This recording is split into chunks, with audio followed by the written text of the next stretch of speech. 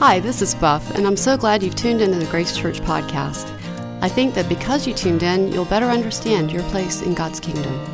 At Grace Church, we're living out our ancient faith in modern times and believe that these next few minutes will draw you closer to Jesus. To find out more about what's going on at Grace, visit us at graceocala.org. For the last several weeks, we've been talking about what it means to be awake, and hopefully you have remembered that to be awake means to be expectant rather than having expectations, to pursue empathy rather than sympathy, to be awake to God even in the midst of the times of suffering in our lives. And today I want to talk about being awake through obedience. That when we are obedient, we are most alive and awake in God. And I want to talk about that by looking at our gospel a little bit today. So, just to begin, have you ever had a dream that was so intense, so emotionally charged, that when you woke up, you were absolutely sure it was real? You ever had one of those dreams that, in fact, it feels so real that it takes you a couple of minutes to even recognize that it was a dream? You're sitting there wherever you were asleep, hopefully not at work, and you think to yourself, did that really happen? Was that dream like reality, or is that my dream? Now, I have a dream like that very regularly, actually. It's the same dream. I have it almost every Saturday night. It involves me waking up at 10 a.m., recognizing I've missed the first service, and this one has already started, supposedly. And every time I have that dream, it feels very, very real. It's motivating for me to check my alarm about 100 times every Saturday night. Recently, I was telling some friends of mine, some other pastor buddies, about that dream. And one of them said, oh, well, I can do one better. That actually happened to me. I overslept and missed the service, and I asked him to stop because my palms were sweating. I didn't want to hear any more of his story. It sounded awful. Dreams are real. And no matter where you think they come from, they tap into a part of us that we simply cannot stop. They have access to us when we are the very most vulnerable. That is when we are asleep. And I think that's why God uses them, actually. The Bible says that God watches over us when we are waking and when we are asleep. And so when better to confront us with something that we might normally not want to think about, something that we don't want to accept, than when we're asleep. Of course, the tricky part here is figuring out which of these dreams are meaningful and which ones need to be just completely forgotten and are nonsense. And I'll leave that dream interpretation to wiser people than me, but today I want to look at Joseph. Joseph and his decision to obey this dream that he's had. When he awakens to the reality of what the incarnation is. And the incarnation is a big word that we use at this time of the year, but it simply means this: God putting on flesh and dwelling among us. Now stop and think about that for a sec. Because it's really the most incredible thing. If Jesus doesn't come, the story of Christmas, the one that we are celebrating at this time of year, is in fact just one more moral paradigm to crush you and I. If Jesus didn't come, I wouldn't want to be anywhere near these Christmas stories that talk about needing to sacrifice and be humble and to be more loving. Because all it does is lay duty on duty on duty, and it's just too much. If Jesus didn't come in the flesh, then what's to know? Why even celebrate any of this? But if he did come, then this Bible that we have is really a 500-page autobiography. And because of the incarnation, we can look at what God has done and we can know him personally.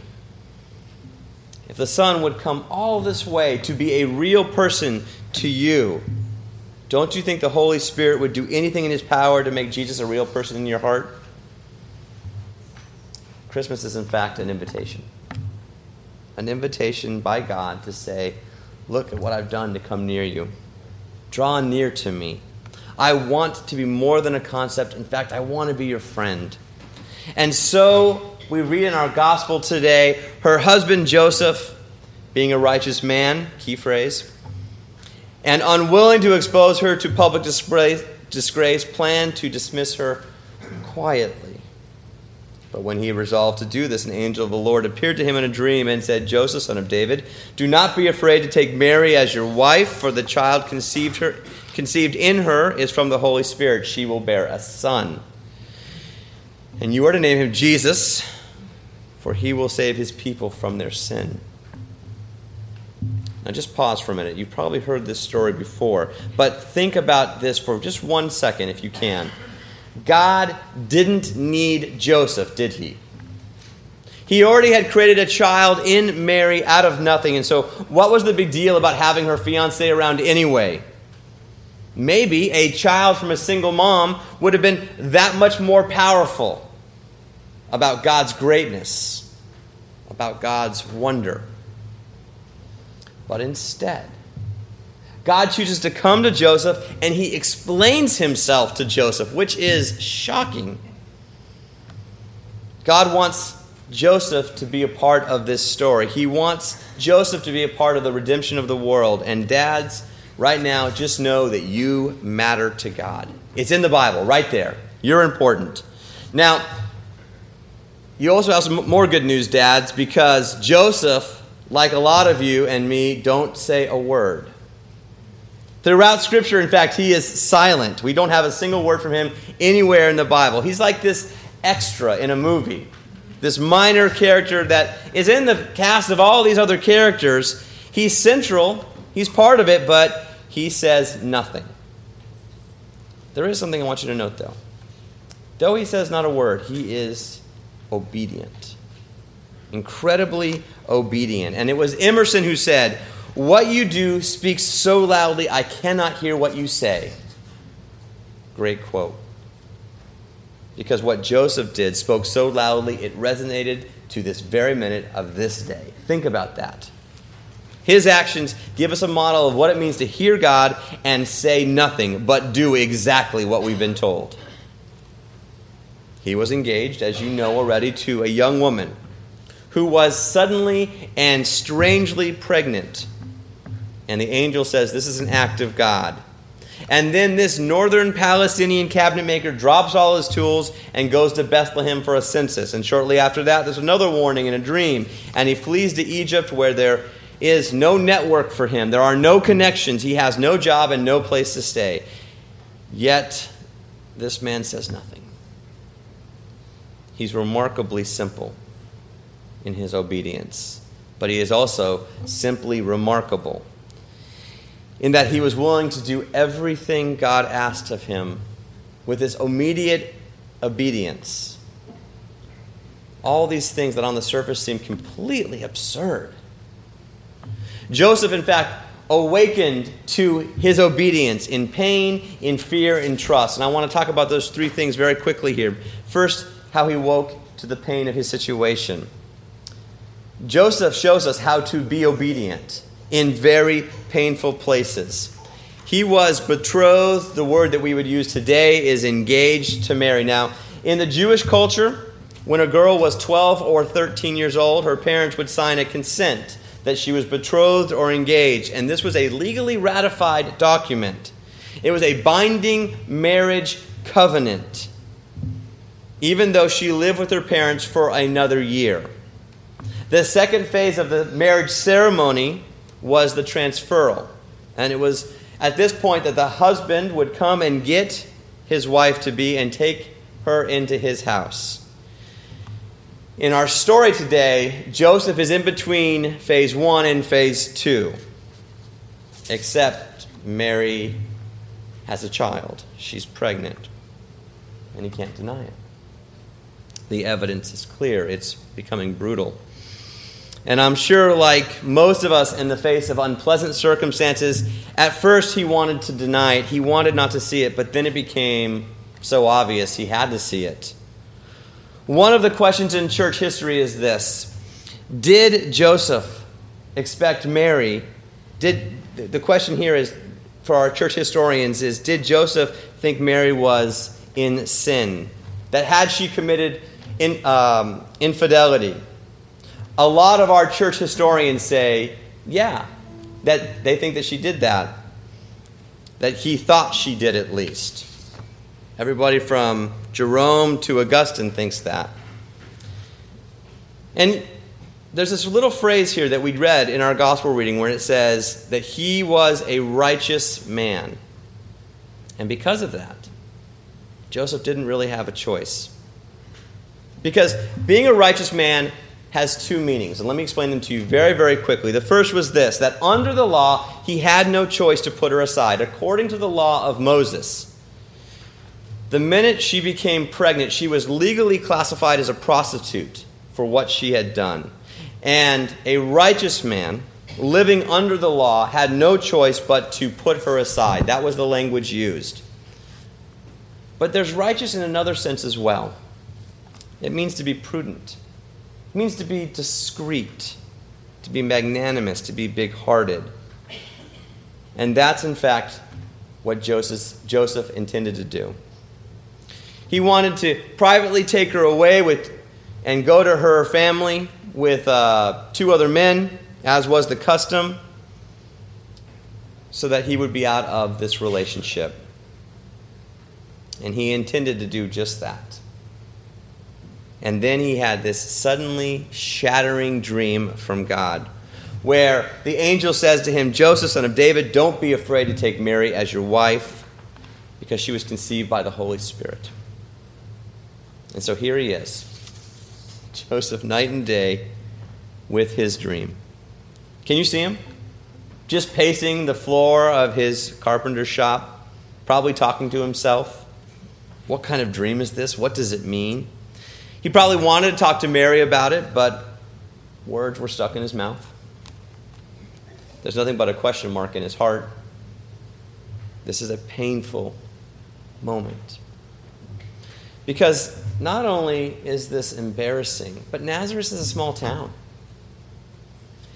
His building up of his carpenter's business depended on the goodwill of the people of the town to respect him. And the backstreet gossip, the malicious slander, would absolutely hurt his reputation. And there was no explanation for why she was the way she was. So Joseph awoke to this reality that he can, in fact, obey God in the midst of very, very painful and difficult circumstances. And, in fact, that's what he did. There's also fear. As much as there's pain, there's fear. And if you've ever seen anybody confess faith in Christ or put their trust in him in baptism and then question whether or not they have to give this up, you know that fear. For as much as Joseph models to us the way that we can obey God in painful situations, he also models for us how we can obey God while we are afraid and scared. When the word of the Lord came to Joseph, this word was, fear not. Fear not. The message was, it was not, don't be too proud to obey. Don't be disgusted. Don't be too angry. Don't be too hurt. Don't be ashamed. It didn't say any of that. What he said was, stop being afraid of obedience. Fear not. Joseph was like all of us. He would have been terrified by this virginal conception. God had come close, very close to Mary. And it created a situation that scalded him with fear and humiliated him with the power of God. If you want to see a case that's very similar to this, you only need to go to the book of Luke, the Gospel of Luke chapter 5. And Jesus does this incredible miracle where he captures, using the nets, all these fish. And if you read that story again, Peter isn't so happy that they caught all the fish. He isn't overwhelmed with gladness. Instead, if you remember what he says, he's overcome with fear. And he gets down on his knees in front of Jesus and he says, "Depart from me, a sinful man." When we're awakened to God, he draws near to us. He draws close to us, and it creates in us a very normal sense of fear. Joseph would have much rather gone back to his carpenter shop, I'm sure, and played with his tools than be the stepfather to the Son of God. It would have been easier for Peter to do the same thing, to go back to James and John and just keep fishing, rather than to become a fisher of men and a preacher at Pentecost. The truth is, in the face of God's commands, it's easier for us, for you and I, to very often go back to that comfortable, safe, cozy, predictable place that we have created for ourselves than it is to obey God in a radical way. But Joseph models something different. Being awake to the truth, in spite of the pain, in spite of the fear, he trusts in the Word of God and pushes forward. And that really leads me to the third word I want us to focus on, and it's that word trust. Have you ever had a dream where you thought that God spoke to you? A dream like Joseph has had? Well, these were actually pretty common in those days, and the rabbis were divided about the value of dreams. Some of them said that they were worthless. And other rabbis said that they were a mild form of prophecy. Even then, they discriminated about whether or not they were true or false. Joseph, no doubt, struggled with exactly that idea. He didn't have a bishop to go to. He didn't have a pastor to go to. He didn't have a counselor to talk to about this matter. He had to decide if it was true or false based solely on this dream. And he interpreted it, and he acted on it. And here again we see that in obedience, everything is based on what God says. We can learn also that obedience has a consequence. Obedience has a consequence. It is this very personal and very intimate consequence that we see for Joseph. Because this is how the reading ends today. When Joseph awoke from his sleep, he did as the angel of the Lord commanded him. He took her as his wife. But he had no marital relations with her until she had borne a son and named him Jesus.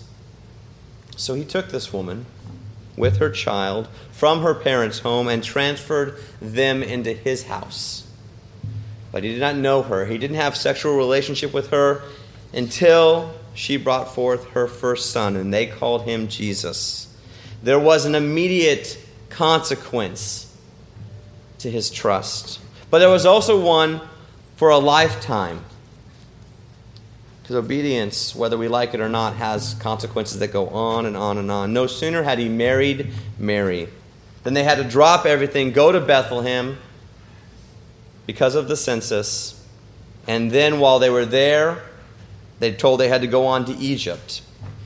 And so as I was trying to think about how to describe this story, I wanted to modernize it for us a little bit. So imagine there's a young man today who is engaged to a woman who suddenly finds out she's pregnant. And in a dream, God surprises him by saying, "Stay with her." And after he is staggered by that confusing thought, he goes to his parents and he says, "I'm going to stay with her." And then he goes to her parents and says the same thing, "I'm going to stay with her." And then they began to face the gossip that had come from those circumstances. As he begins to settle down a little bit, the government then decides that everybody in the United States needs to go back to their hometown to register for a special tax. So he gets in his old car, he drives across the country, and he gets to his hometown. But when he gets there, all the motels are full, all the hotels are full, and the only place they can stay is a garage. And so he takes this woman who he's been engaged with, and though he's not married to, into this garage. And it's there that she actually has her child. And they lay the child on a workbench. And surely the young man is wondering, what could happen next to me? This is insane. And it's in that moment that the street people begin to bang on the door of the garage, wanting to come in. And they fall down at the workbench and begin to worship this baby. And if that wasn't enough, as the young man's eyes grow wider, 3 stretch limousines pull up, and ambassadors from the United Nations get out. And they bring cougarins, and they lay them at the baby's feet. And then to make everything absolutely crazy, the governor of the state calls up the National Guard to kill all the babies in that town. And there's another dream he has, and it says, you better get out of there and get down to South America as quick as you can. Can you imagine? That's what it was like. This is the trust of Joseph. He saw the pain. He knew the fear. But he also had the trust to obey. And so as we come to this last Sunday of Advent, as we awaken to the obedience of Joseph, wherever you're at, if you are in pain, if you are afraid of your circumstances, or if you are in a place where you are again being called to trust and obedience, I want you to remember Joseph. You know, we don't actually know the influence that he had on Jesus, but we do know this. Jesus too was obedient. He was obedient all the way to death. Even death on a cross. So I want us to pray, as we've been doing in this time of reflection in Advent. And I want you to ask God that question. God, am I in a place of pain and you're calling me to be obedient? God, am I in a place of fear and I need to be obedient? God, are you calling me to trust you yet again in obedience? Let's pray.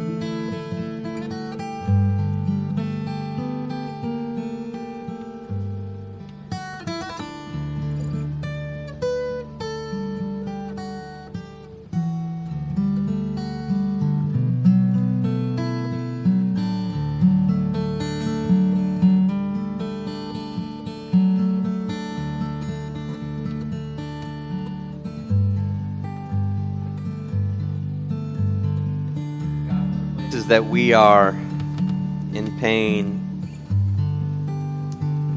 and we have lacked obedience. Forgive us for the places that our fear has overcome us and caused us to trust ourselves and not you. Remind us for the places that we are reaching out in trust in relationships,